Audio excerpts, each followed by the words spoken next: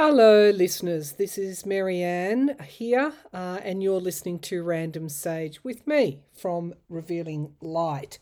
Thank you for tuning in. Thank you, as always, for your support of this new podcast. I guess we're becoming not so new now. I think this is my fifth episode. I have been enjoying it. As you know, or some of you might know in my background that at one point I had a community radio show, and in college I really did toy with doing broadcast journalism, but ended up going toward print. So this is a little bit of a love, speaking into a microphone, no camera on me, and just having this intimate relationship with me and you, the listeners. I want to have a bit of a change of pace today. I've often had the question, how can we live a more spiritual life? So today's topic is going to be all around spirituality, and also what it's like to live spiritually. I do live spiritually. It can have its ups and downs. There is a reasonable amount of being introverted at times to balance out that extrovert part of my nature where I have to, not have to, but where I do speak to tens and tens of thousands of people through my YouTube channel and through my various other platforms. Remember, I started out as a writer. And on that, I've never lost my love of writing, but I have now, I don't know, branched out, if you want to call it that, experimented with, diversified, I guess, into other forms of communication. But communication has always been the thing for me.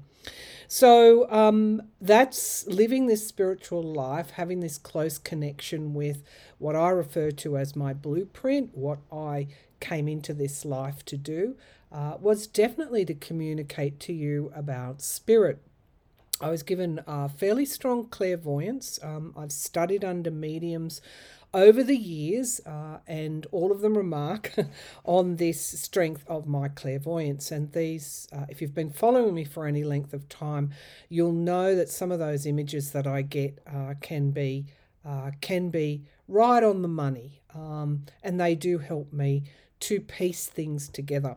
So, living a spiritual life. I just want to, well, you can get anything in the day from whizzing orbs around you, white lights, to apparitions starting to form like a, if you can just imagine the heat waves in the shape of a body, that is what I'm currently seeing. And then the image of that person comes to me both clairvoyantly and also clairaudiently as well. I probably have a reasonable clairsentience, which is that knowing in my intuition. Certainly, sometimes I will just be doing a reading and I will just know something and it will come to me randomly and I'll say it. And those are sometimes form the basis of my most accurate predictions. But I believe that I'm here I'm here doing this because it allows a wider audience to see that spirit is living around us. It's both within, it's without us, it's all around us, it's all encompassing. And if we switch on to that notion or that idea or that belief, then we start to live a spiritual life.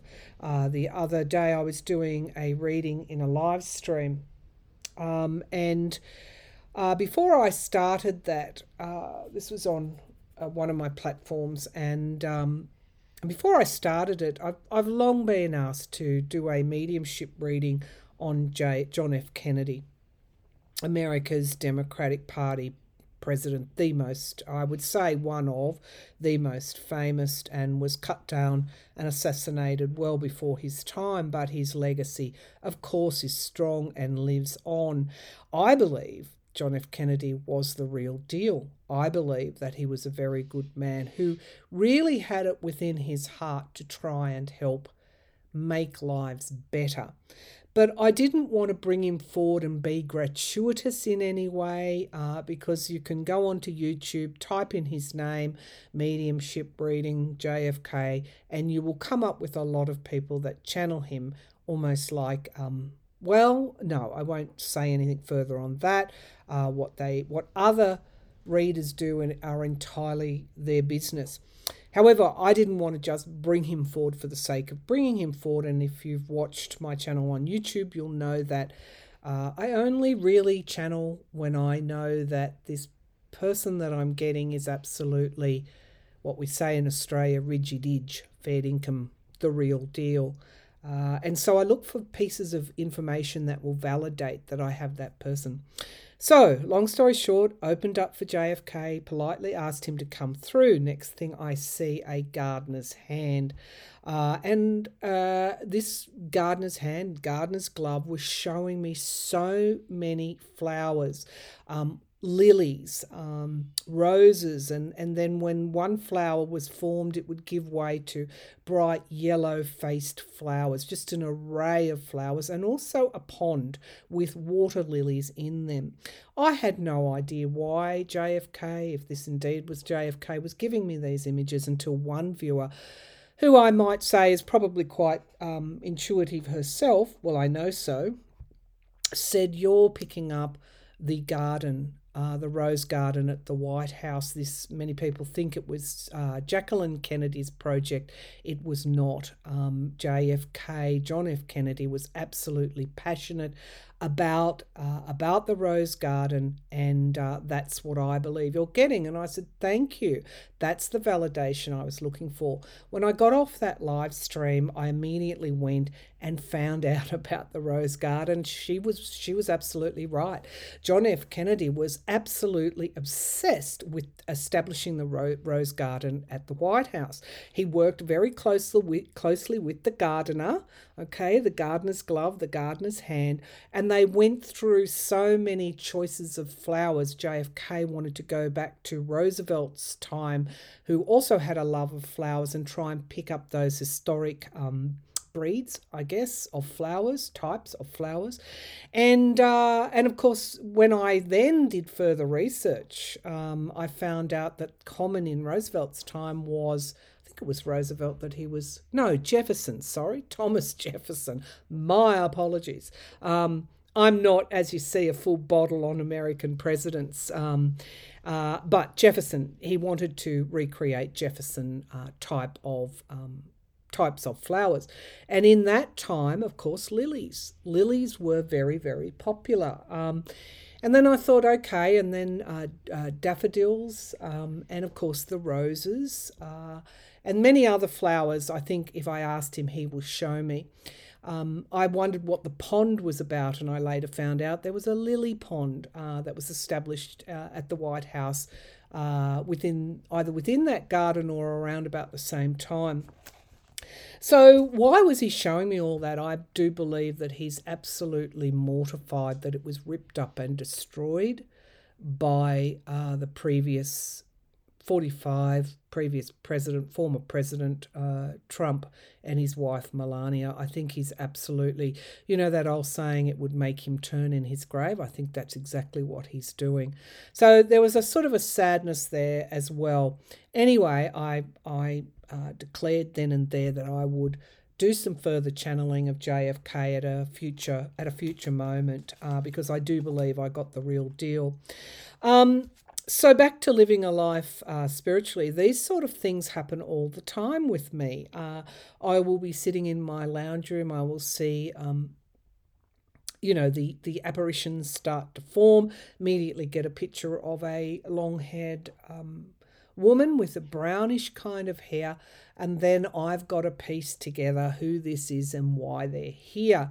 And I can do that in a number of ways. I can allow the clairaudience to come through. I can allow the clairvoyant pictures to unfold.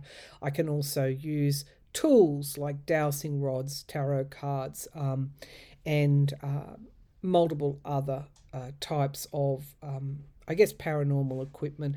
I do prefer to let it come to me naturally, even though there is a place for things like dowsing rods, particularly when you're in other places where you want to get to the story, understand why they're coming.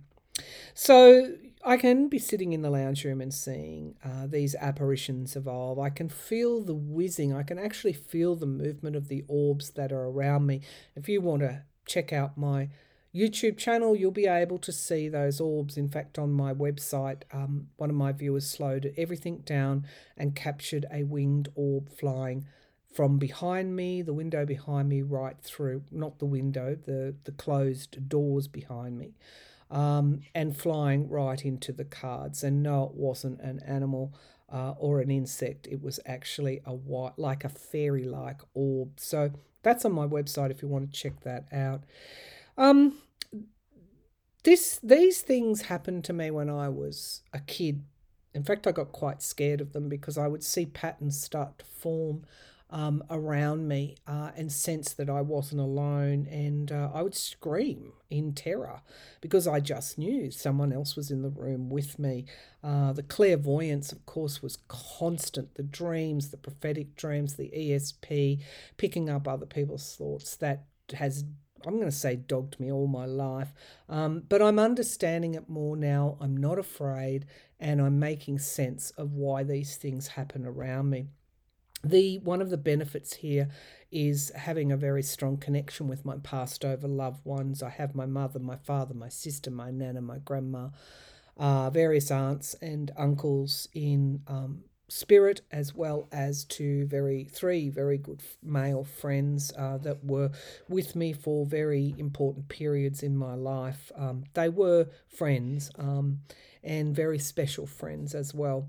And so I feel them around me at various times, and they're there providing me with strength in when I'm facing some sort of trouble. The other relationship I have with the spirit, I call these relationships with the spirit world, is with my guardian angel. I have felt very, very strongly from being a little girl that someone, a guardian angel, was walking beside me very closely, never far from me. In all my travels across the world, I always felt a guiding hand and a feeling of protection. And so I still feel that to this day, and I speak to my guardian angel. In fact, I speak to the angels because I do actually believe that there are, pardon me, there are angelic beings around us and walking with us, and energetic, benign, divine, energetic beings here to help us. So how can we live a more spiritual life? How can you live a more spiritual life? Well, I guess we have to start with wanting to live that more spiritual life. And some of that is around quietening your mind, knowing, trusting. Trusting is the word I want to use here. Trusting your own intuition, opening your, first of all, protection is critical, because whenever we're opening ourselves up to spirit, we need to be sure that we are going to bring through benign and divine beings. And so coating yourself, cloaking yourself, imagining yourself in a